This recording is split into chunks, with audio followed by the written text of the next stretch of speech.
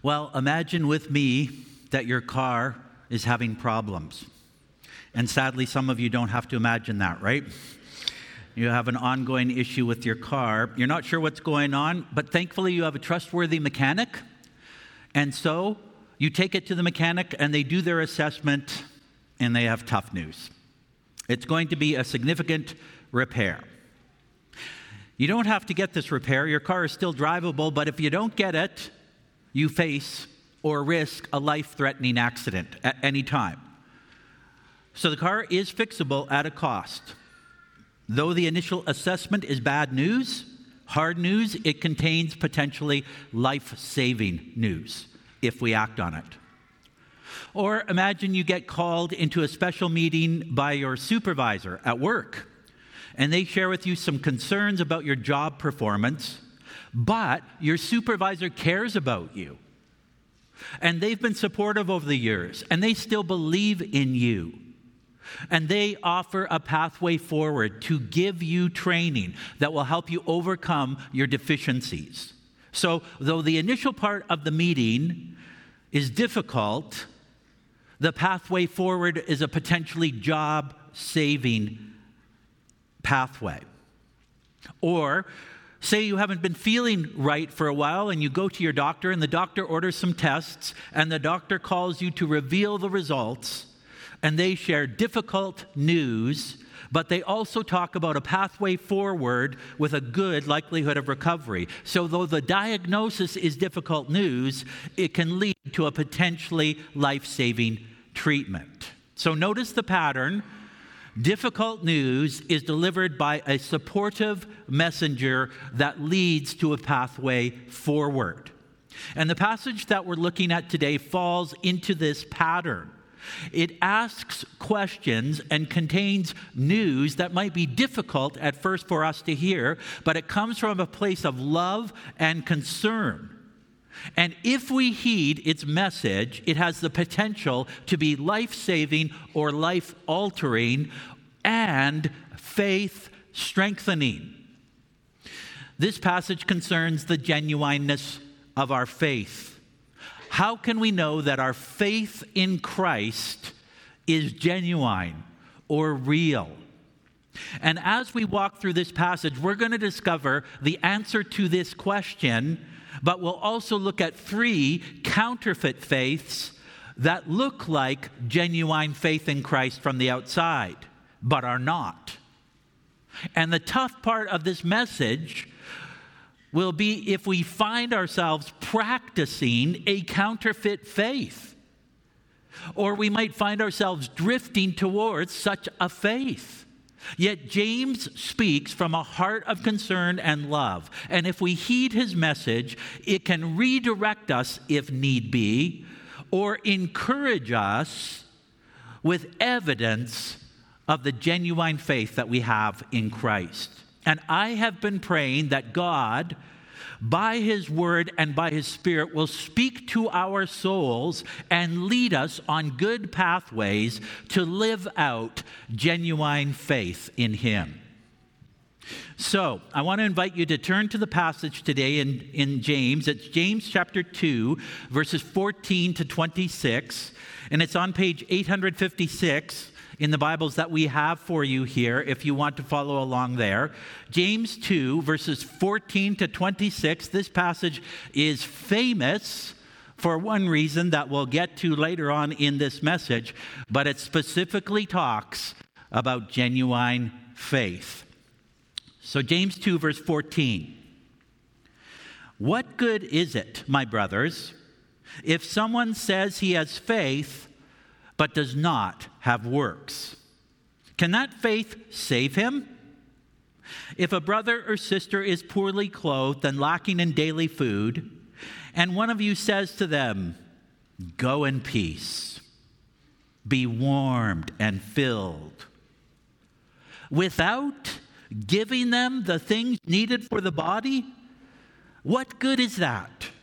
So also faith by itself, if it does not have works, is dead. But someone will say, "You have faith and I have works.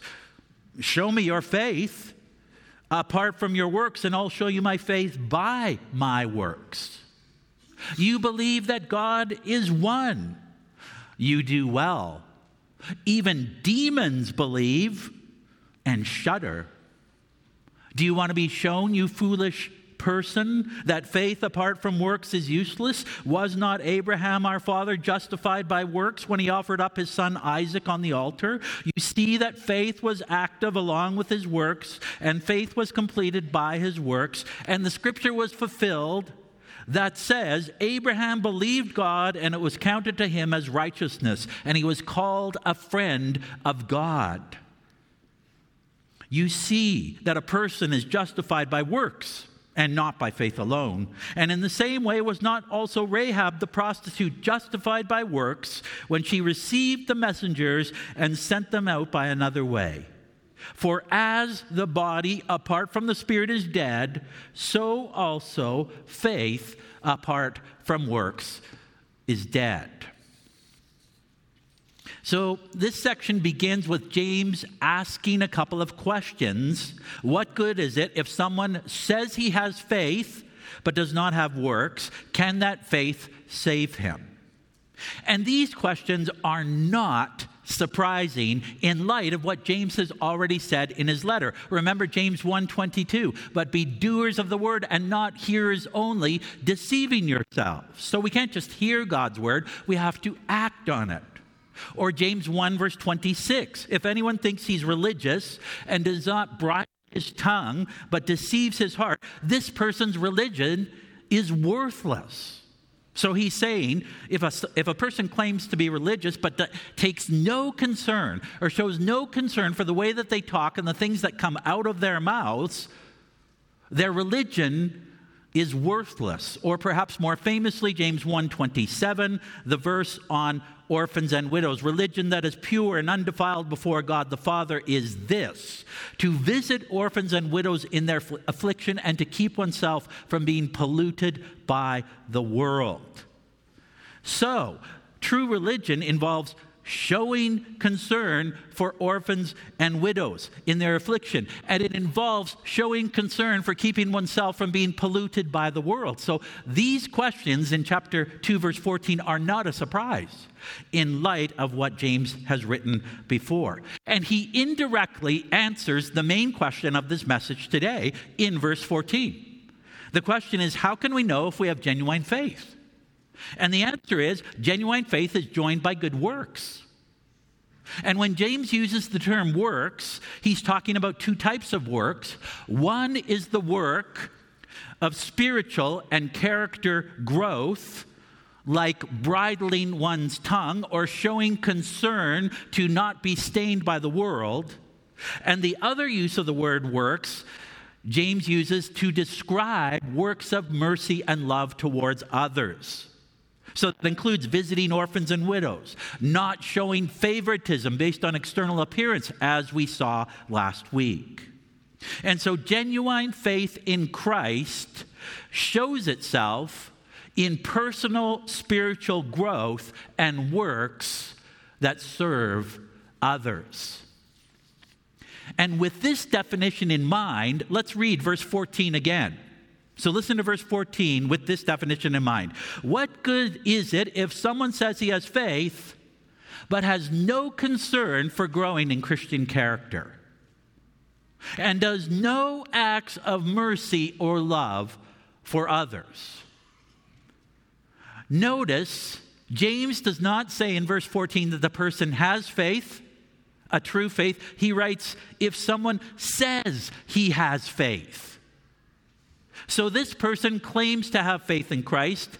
They claim to be a Christian, but their faith does not show itself in good works. And then James asks the question, can that faith save him?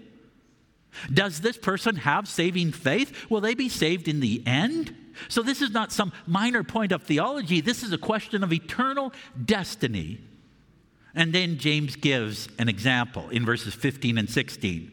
A brother or sister is poorly clothed and lacking in daily food, and the person who says they have faith sees this person in need, and they go up to them and they say to them, go in peace, be warmed and filled. And then they walk away.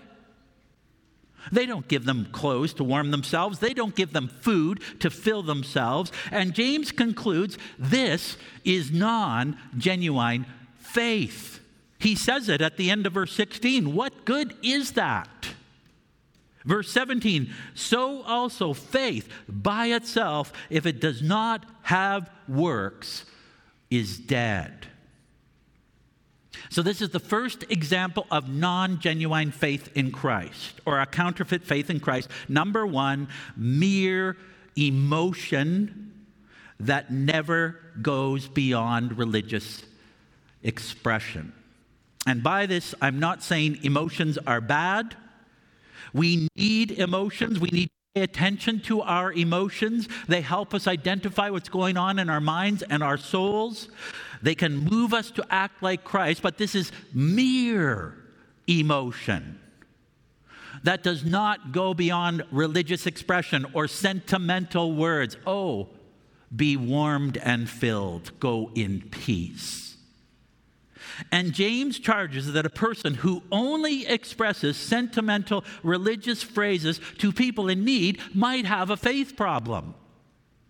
James claims authentic faith leads to acts of mercy. It is inconsistent for followers of Christ to have no heart for people in need. Christ saw and helped people in need, and we're called to imitate Christ. And we sometimes fail, and we sometimes sinfully ignore the needs of others. Yet a person with genuine faith will be bothered by this. They will confess this, and they will ask Christ to grow in their heart a deeper heart love for others and a desire and ability to act on that heart. But mere emotion that never moves beyond a 5-second expression of religious comfort points to a faith problem. Now, how much might such a non-genuine faith develop? Well, say a person goes to a Christian summer camp when they're a tween or a teenager, and they have a great time there, and they see people their age who are on fire for the Lord, and they find it very inspiring. And then one night at campfire, there's great singing and testimonies and a message, and the call is made to give one's life to Christ. And in that moment, they're very emotional, and they pray a prayer to receive Christ. And the camp ends, and they go back into their world. They go back to school. They may join a church. They may go occasionally. They may have already been going to church. They may even say, I'm a Christian. But their friends, their deep friends at school, scorn Christ or treat him as irrelevant. And camp was then. And this is now. And by Christmas, it's kind of like they never went to camp. They don't read their Bible. They don't pray. They may still go to church. They may still call themselves Christians. But they are a different person Sunday morning compared to the rest of the week. And when they see a needy person, they may have short moments of compassion and feeling, and they might sigh and say something like, oh, that's so sad. And then they go on with their lives.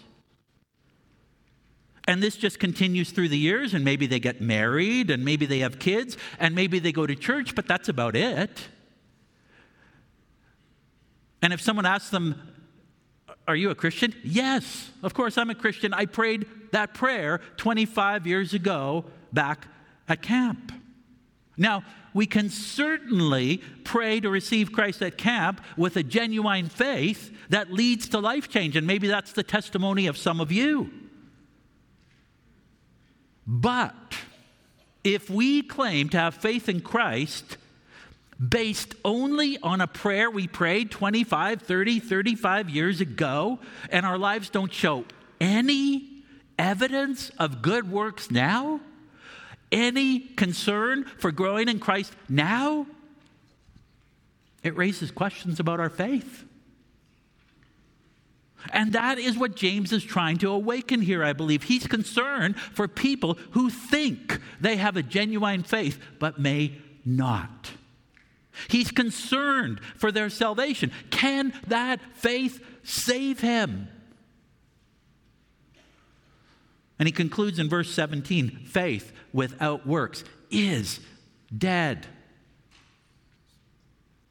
And then he continues in verses 18 and 19, where we discover a second type of non-genuine faith. Verse 18, but someone will say, you have faith and I have works. You have faith, I have works. So James introduces an imaginary speaker, but what does this mean? You have faith, I have works. How is that counterpoint to what James is saying? And I agree with those who interpret this to mean something like this. Okay, so James, you're saying that faith without works is dead, but actually, some people have faith and some people have works. And it's either or. Both are good, but it's either or. You don't need both. Well, James responds in the second half of verse 18 by saying, show me your faith apart from works, and I will show you my faith by my works. And then he gives an assessment of so-called faith without works. Verse 19. You believe that God is one. You do well. So the person that is arguing for a faith that does not need works says, I believe in the one true God.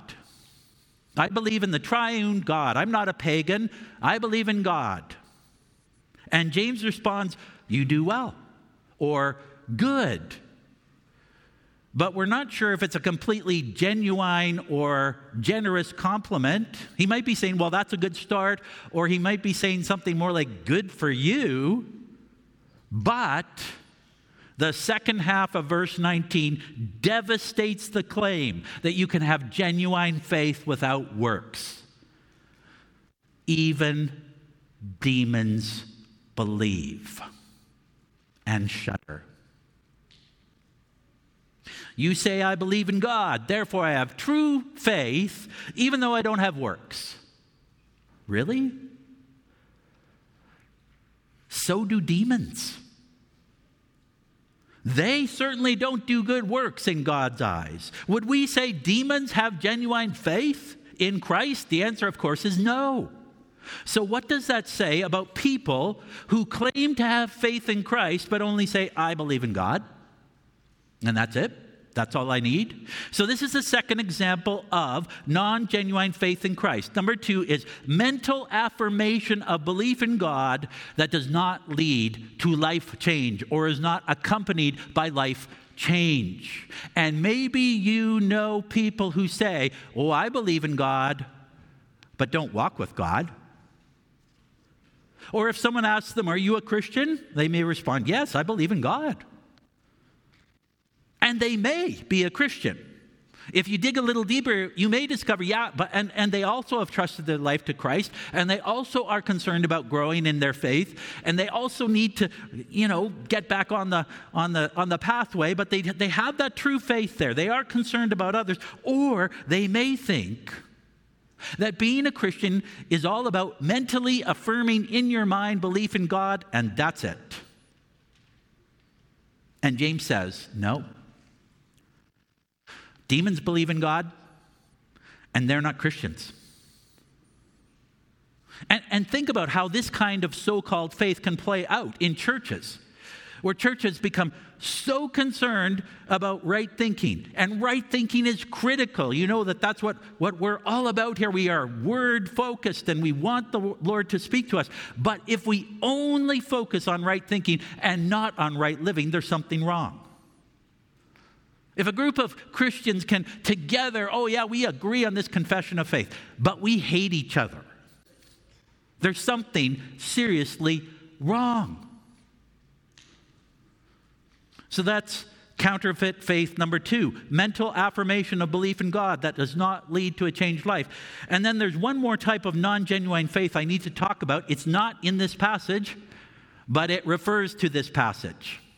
or it's drawn into this passage, and this is what I was talking about earlier, about why this passage is somewhat famous. So the third type of non-genuine faith is, number 3, doing good works, thinking we earn salvation with God.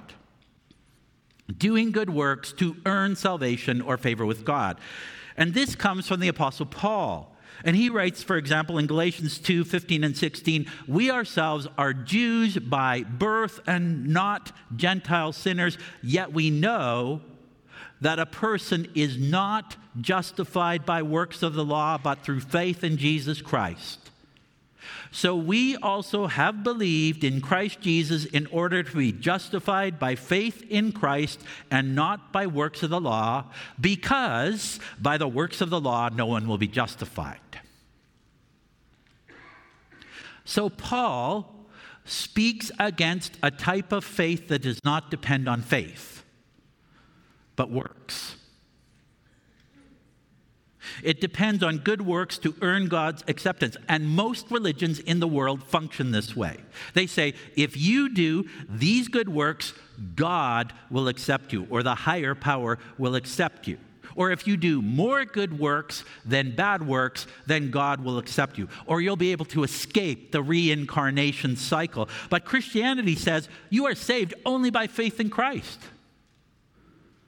We can't do anything to earn our salvation. We don't receive such salvation by doing works of the law. We receive it solely by faith in Christ. But do you see the problem? Especially when we look at verse 21 back in James 2. Was not Abraham our father justified by works when he offered up his son Isaac on the altar?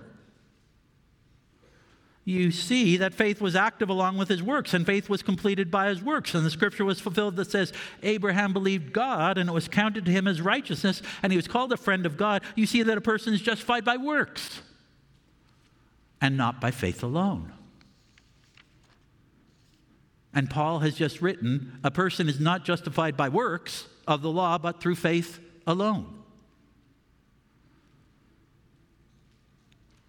So there are two possibilities. One is, Paul and James contradict each other. And we have a major contradiction about faith right in the Bible. That's one option. The other option is that Paul and James are talking about different properties or aspects of faith and using the same words to describe them. Just like, for example, we use the word rest. I'm going to go for a little rest. You know what that means? Or they have been laid to rest in a cemetery. Same word, different meaning. So I'm going to quote a professor named Joel Gregory, who has a nice summary of this. He writes, Luther famously called James the epistle of straw, or emptiness, because of a basic misunderstanding of the two ways the word justified may be used and the two ways works may be used. When Paul uses the word works, he means conforming to the Jewish law in order to be saved by our own merits. But when James uses the word works, he indicates deeds of caring for others that reveal saving faith, or deeds that show a desire to go deeper in honoring God. When Paul uses the word justified, he refers to our belief in the substitutionary death of Christ, by which we're pronounced not guilty in the presence of God. But when James uses the word justified, he uses it in the sense of being validated, shown to be righteous. So in that sense, Abraham was shown to be righteous when he offered Isaac. Rahab was shown to be righteous when she hid the spies. So when James says all this stuff about Abraham, he's not saying that he was initially saved by his works. He's saying that his works showed that he was saved and would be saved at the last judgment. And in a similar way, Rahab's works of mercy showed that she was saved and pointed to her future salvation on Judgment Day. So we need both Paul and James. We need Paul to free us from the burden of thinking that we've got to do enough good works to earn God's favor. We need James to remind us that true salvation leads to good works. And one author put it like this: we are saved by faith without works, but saving faith works or produces works. And James has already given multiple examples of good works. Last week we learned about not showing favoritism based on external appearance, and we would be looking about not boasting about tomorrow, and we'll be learning about humbling ourselves and being patient in suffering as we go forward in this letter.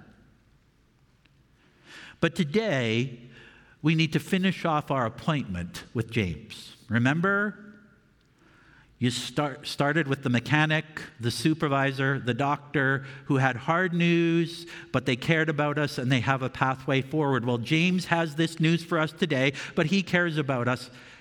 And now, how are we going to go forward? And today, maybe God has revealed that your faith has settled into sentimentality, just mere emotion, and you come to church to get moved emotionally a little bit every week, and that's it. If the worship service moves me emotionally, I'm good. And nothing else during the week with respect to God. Or you see a person in need and you kind of feel something for a little bit, but then you kind of just get on with your life. And if that's you, maybe God's revealing to you today, you need to confess that and confess, I've settled into that, Lord.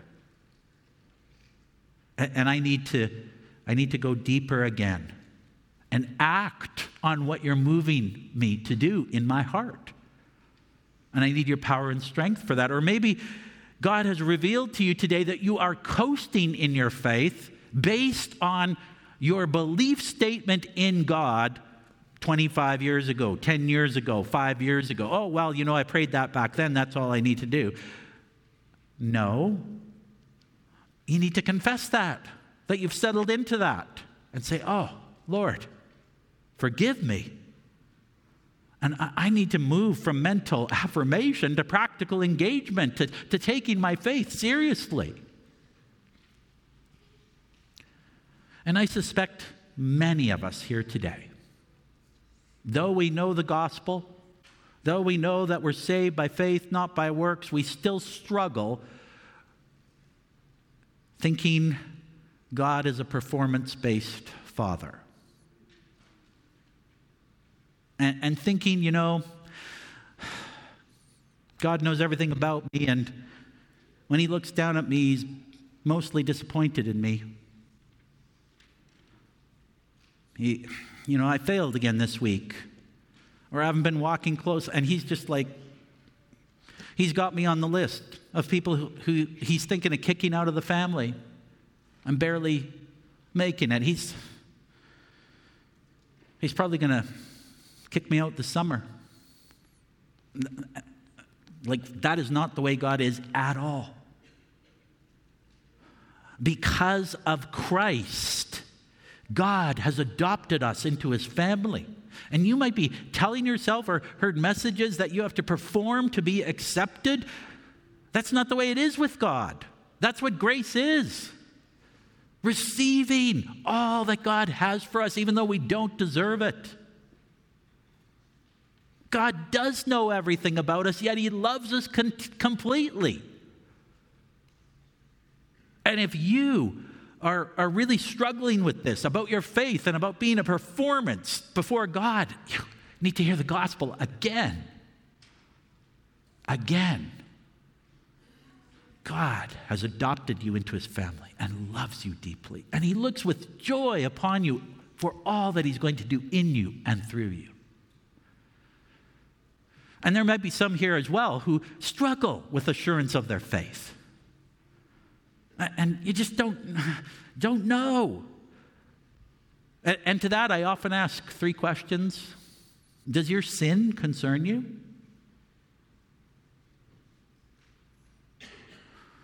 Do you care about other people?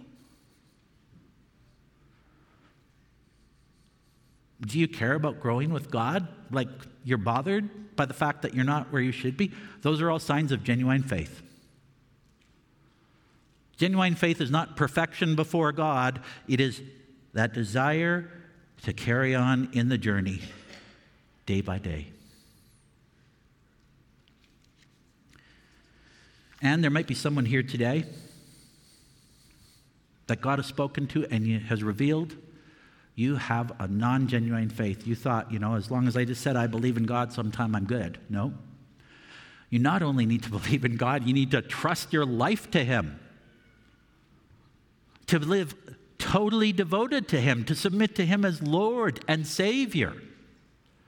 And so maybe James has given you life-saving news today, awakening you out of a counterfeit faith and calling you to receive Christ and enter into true faith. And if that's you today, I want to talk to you after the service today. You can come and talk to me, and we can pray together. But I want to invite you to just come before the Lord now and respond to what He's been saying. Maybe some need to confess, man, my faith has just become mere emotion, or it's become stale intellectualism, or it's become performance-based. I need to have this new picture of God, this new refreshed vision of God. And maybe some of you need assurance in your faith today, so you ask God for that. And all of us need to continue to draw near in genuine faith to our Father. And so I want to give you a moment to do that, just to draw near to God and to talk to Him, and then I'll lead us in prayer. So would you pray? And Father God, we live in a world that assaults our faith all the time and makes fun of it and dismisses it as harmful, irrelevant, old.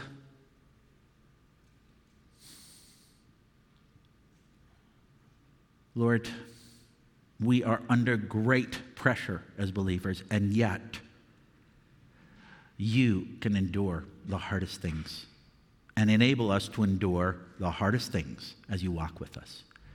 And so today we come to you and want to be honest before you. I mean, we can't hide anything from you. You know it all already, but sometimes we have to admit it to ourselves.